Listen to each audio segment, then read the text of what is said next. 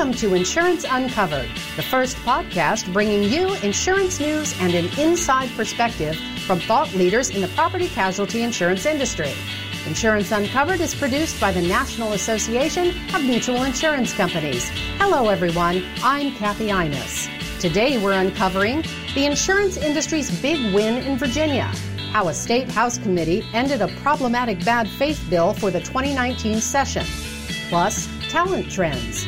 Is your organization prepared to stay competitive in this rapidly evolving talent market? And she's looking out for you. Congresswoman Gwen Moore discusses how she will support the insurance industry in her new role on the House Ways and Means Committee. But first, a quick check on the news. The Federal Aviation Administration is looking for feedback on 3 newly proposed drone regulations. One of the proposed rules would permit drones to operate over people and to fly at night. It's the most beneficial to insurance companies because it enables insurers to use drones to evaluate and inspect properties, assess damage claims, and, perhaps most importantly, provide better insurance services to policyholders in disaster response. NAMIC has been advocating for this rule for more than 3 years and has worked with the FAA and state authorities to develop safer drone operation requirements. The agency is requesting comments through April 15th. A bill attempting to expand bad faith in Virginia has died in committee. SB 1117 would have created a bad faith cause of action for uninsured and underinsured motorist coverage. This caused concern because it sought to establish bad faith actions when an insurer denies a claim or refuses what the bill refers to as a reasonable settlement offer without fully defining the term. In addition, the bill would have allowed judges to determine whether an insurer acted in good faith by determining whether an insurer knew or should have known that an uninsured or underinsured motorist was potentially liable to the insured. The bill's sponsor, Senator Chap Peterson, says the bill was designed to try to get insurance companies to offer limits automatically. What this bill would do is basically put the pressure on the insurance company. If you go ahead and make a reasonable settlement offer saying, look, you post the limits, I'll dismiss the claim, and they don't post the limits and rather hold the money and make you prove the case, that you could be awarded damages, including reasonable attorney's fees and the amount of the judgment itself. Again, by changing it to may, there's no sledgehammer. We give discretion to the circuit court judge, and you could also file this as a post-trial motion. You'll hear 2 arguments against this bill, which I've been hearing all along. One is that the damages could go beyond the policy limits, and that is true. And in certain situations, the damages could go beyond the policy limits. But the problem is, unless you have some type of incentive for the insurance company to actually put the money up, there's just no reason for them to pay the claim early. So that's how I'd respond to that. And secondly, I'd say that this is going to be a fairly and hopefully infrequent claim. But that's one argument you'll hear against it. The other one is the one you'll hear, well, it will cause premiums to rise. Well, paying claims causes premiums to rise. NAMIC's Assistant Vice President of State Affairs, Aaron Collins, says that forcing insurance companies to automatically offer limits by scaring them with a bad faith bill interferes with the claims process. The reason we have a claims process is to ascertain what the value of the claim is and to make sure it's a legitimate claim as well. So, you can envision where something like this, because the threat of litigation and by, again, the sponsor's own admission, litigation that could extend or that could create damages in excess of the limits of the policy, it would put pressure on the insurance companies to bypass their claims process as well as even their fraud detection process. So, this ultimately drives up costs for Virginia consumers in lots of ways, not just, the impact to their premium, but, the upward pressure to premium because overall fraud is going up in the state of Virginia because we don't have the opportunity to really investigate claims. And on top of that, one of the things we fought so hard for at NAMIC is to make the point that this is really was a solution in search of a problem. It's not necessary. There's already this very robust and full system to address the concept of bad faith through the Bureau of Insurance. Ultimately, there were only 2 complaints of this nature to the Bureau of Insurance since 2007, and since the beginning of 2017, and both of them were found to be unfounded, that they were not in violation of bad faith. So this really isn't, this narrative that the sponsor is pushing, that there are these companies out there that are acting in bad faith, is really an error. NAMIC is thankful to its members for their participation in this grassroots advocacy effort to combat this measure. Less than 3 weeks after the longest government shutdown in U.S. history, lawmakers reached a deal to prevent it from happening again. However, when this deal did not include money for a border wall, President Donald Trump declared a national emergency to get it funded. In a social media post, Democratic U.S. Representative Gwen Moore called Trump's emergency declaration grounds for impeachment. On today's Unscripted, our Chuck Chamness talks with Moore, who has been a strong supporter of the insurance industry, about a host of topics, including her new role on the House Ways and Means Committee. Well, thank you so much, Congresswoman, for joining us. I haven't seen you since our board meeting back last summer, but I really appreciate the 10 minutes or 15 minutes today. Hey, well, it's definitely my pleasure to be here. And, of course, you guys are the greatest stewards of risk sharing and really looking out for families that we have. And I appreciate you. Well, thank you. Let me tell our listeners just a little bit more about you. You're in your 8th term in the House. You're the first African-American to be elected to the House from Wisconsin, I believe. You served in the state legislature. You know a lot about our industry from that service. And, of course, in your career in Congress, you've been a great supporter of our mutual property casualty insurance companies. There are so many great companies in Wisconsin. Back in Dodd-Frank, you helped make sure state insurance regulations stayed at the state level when it was in question back then. So thank you for that. But I guess I'd start, the first question would be, how do you come to this understanding and support of our industry? What triggered it for you as a policymaker? Well, I think it was extremely helpful for me to have been a member of the state legislature and the state Senate in particular. And I witnessed up front what a fantastic job the Wisconsin insurance industry did. I mean, they were always whole. There was never any scandal with regard to their making payouts to premium holders. And I saw how well, and in the midst of so much chaos, the insurance industry distinguished itself as really remaining whole. And so that was sort of my introduction to the efficacy of having a strong insurance industry. And of course, once I got to Congress and we started considering Dodd-Frank, and there's, this sort of idle conversation about federalizing insurance products, insurance regulation came about. It was almost an instinct based on my experience in Wisconsin that, if it ain't broke, don't fix it. And regulators have done a fantastic job, and I'm an ardent supporter of keeping that regulation where it is. Well, and speaking of, Dodd-Frank, I think about then Chairman Barney Frank and meeting with Barney after he had just taken the gavel and we were talking about federal regulation and issues. He's like, hey, stop. You don't have to tell me about that. I served in the Massachusetts legislature, like you, had that valuable background. And he's like, the last thing we want to do is bring auto insurance issues to Congress and to some federal regulator. I know it belongs in the states. And so I think you reinforce that's just great training in terms of understanding, how that local oversight with states making their own decisions works well for our industry. And appreciate you bringing that leadership to Washington. Now, in Washington, we got a little good news, bad news going in this Congress, because for us, I guess the good news for you is you're joining the Ways and Means Committee, which is a great, and an honor to be assigned to that committee. The bad news for us is you leave financial services.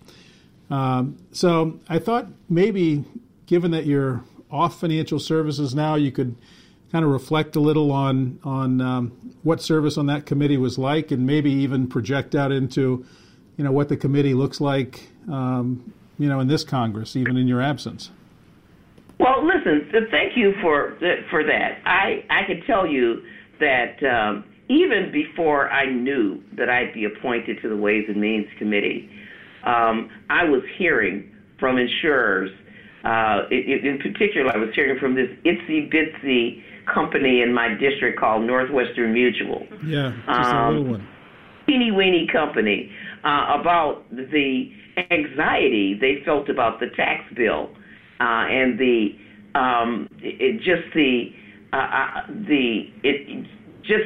how that tax bill harmed their premium holders and savers.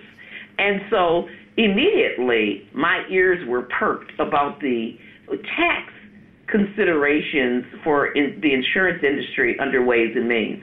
So even though I'm leaving financial services, there's a nexus of tax considerations for insurance companies. And I know that the insurance industry is terrified always about there being some sort of grab after the premium ownership, I guess, of your members, and looking at that as a source of revenue and treating it differently.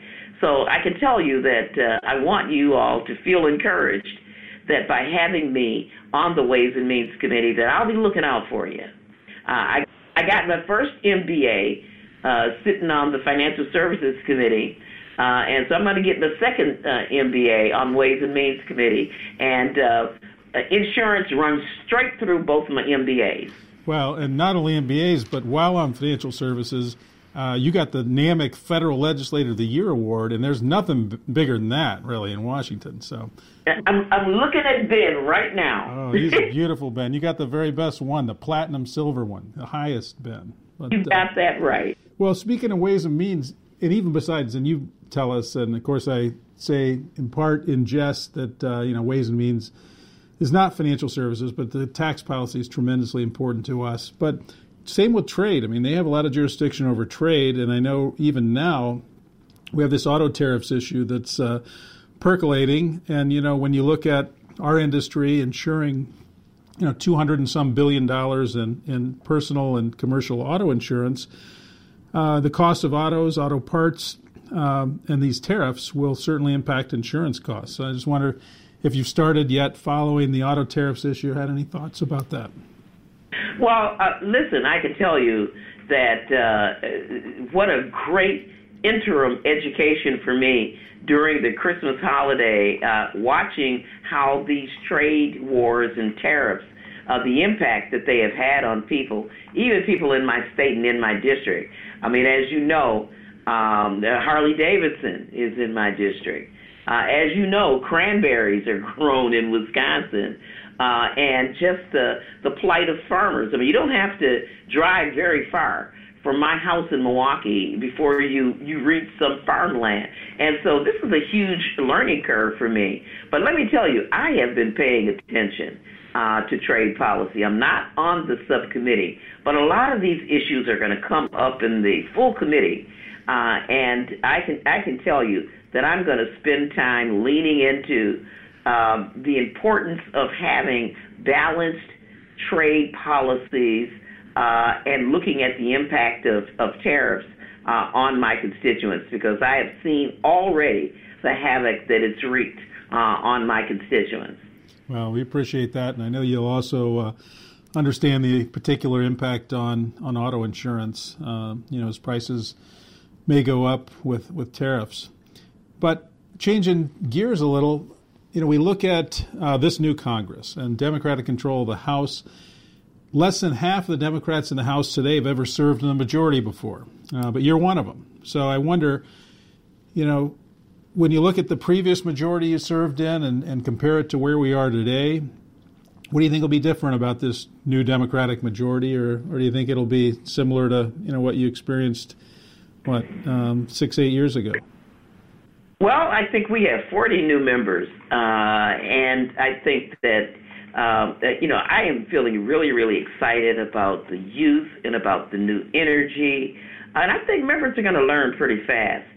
I think that most of them have leaned into the experienced leadership of Pelosi, and many of them are reconsidering their stance that they should have voted against her or should have spoken out against her speakership prior to getting here. Because now that they have come, they see not only how powerful she is, but how fair she is. I mean, most of the freshmen I've talked to have gotten the committee assignments that they've wanted. Pelosi is really accessible to them. All of us, as seniors in the majority, are really coming up to offer help to them because we want them to become the great leaders that we know they have the potential to be.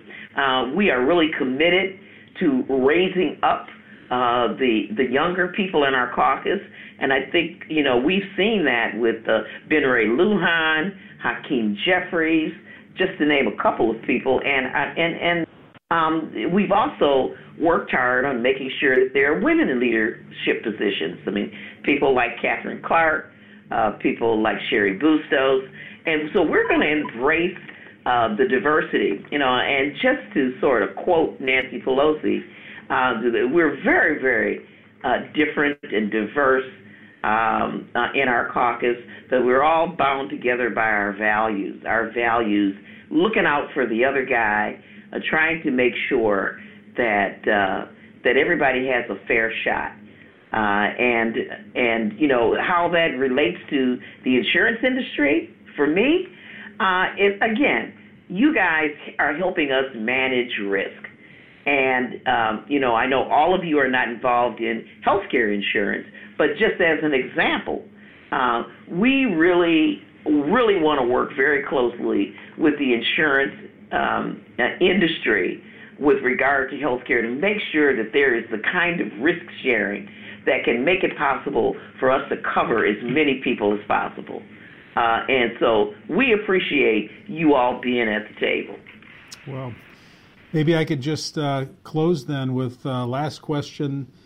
As you look at all these 40 new Democrats coming into the House and the new Democratic leadership, what advice would you give them, starting out in Washington? Well, I'll tell you, I think that it's extremely important for new members to really sort of choose a passion that they care about and not just be all over the place, and to really try to pin down an issue or two that they really want to work on, because you can get very distracted. But I also want to have them recognize the importance of using you guys, you lobbyists, as a source of information, as sort of adjunct staff, as people who can provide them with a tremendous amount of education and not have a biased, prejudiced view. The people who work for us here in Congress work very, very hard, and our ability to gather information is limited. So you'd be surprised how much we can learn from people, even when we don't agree with them. They can provide us with valuable information. And so I'm going to encourage them to learn all they can from everybody. Well, if they follow your lead, they will. And again, thank you for the time today. Thanks for your leadership in Congress. And good luck on the Ways and Means Committee. We'll be in touch even as you're there. All right. Well, where there are ways, there are means. And I'll be there. There are. Thank you very much. With the rise of innovation, the added emphasis on corporate culture, and a push for inclusivity, insurers are forced to adapt in a rapidly evolving talent market. The Jacobson Group recently published its 2019 Talent Trends Guide to help insurers develop strategies for recruitment and retention. The firm's managing partner, Margaret Milkent, says one trend is future dependency on employee proficiency in soft skills. Well, I will tell you, I think that we're seeing a spotlight on the soft skills or the human skills like never before. So I've always said that those human skills are differentiators, and now we see this spotlight. There has been so much media attention on this, and I have to say I love it because we've been really advocating for people to develop your technical platform. It's very, very important, but give the same time and care to your platform of human skills and using those human skills as a differentiator and as a way to accelerate your career. You know, the demand for people who know how to collaborate and influence and who can show empathy. We're seeing a lot around storytelling, those people who can tell a compelling story. Adults learn through stories. It makes it fun. It makes it interesting. We remember stories. So being able to be that person to tell a great story and to give a great example is a gift, and it is a differentiator in the market. And there's always a place for curiosity, positivity, creativity, more than ever before, you know, in this rise of innovation, transformation, and modernization. So I think it's time. I like to see this balance, and I don't see it going away anytime soon. The 2019 Talent Trends Guide focuses on the top 9 trends the insurance industry could see this year. The Jacobson Group's full report is available online. And that's a wrap for this episode of Insurance Uncovered. We hope you'll keep tuning in as we return with more insurance news and information on March 6th. Until then, I'm Kathy Imus. Have a terrific day.